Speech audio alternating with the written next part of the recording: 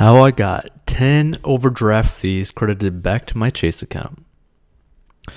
If you want to get more than 3 overdraft fee credited back to your account, I got a total of 10, follow this.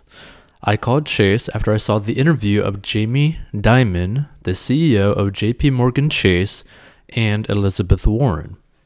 The link is https://videos/business/2021/05/26/warren-diamond-orig.cnn.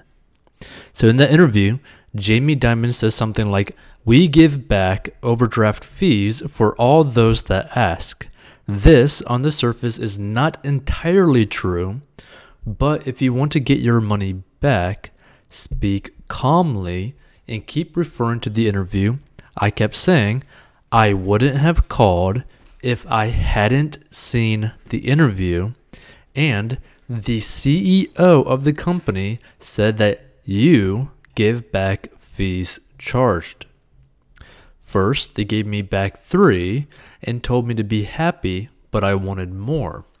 I asked to speak to the manager of the bank clerk. I called phone number from back of the debit card, and once that manager told me she couldn't do anything, I asked to speak to her manager.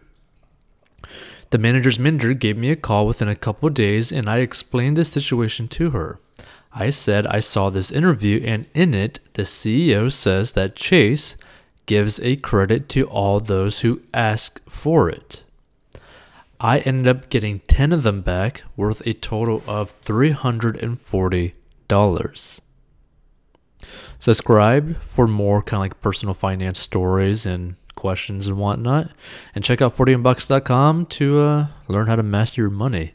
And you can also contact us at 40inbucks.com with your own story as well, and we'll probably turn it into a future episode because this was a pretty interesting story that I didn't even know that something like this was even possible to do when it comes down to overdraft fees. Like, I've never even heard of this before until stumbling upon this. So even if you don't have Chase, this might be something worthwhile to try just to see if you could get some of your money back. Because the thing is, some of these are like overdraft situations are absolutely dreadful.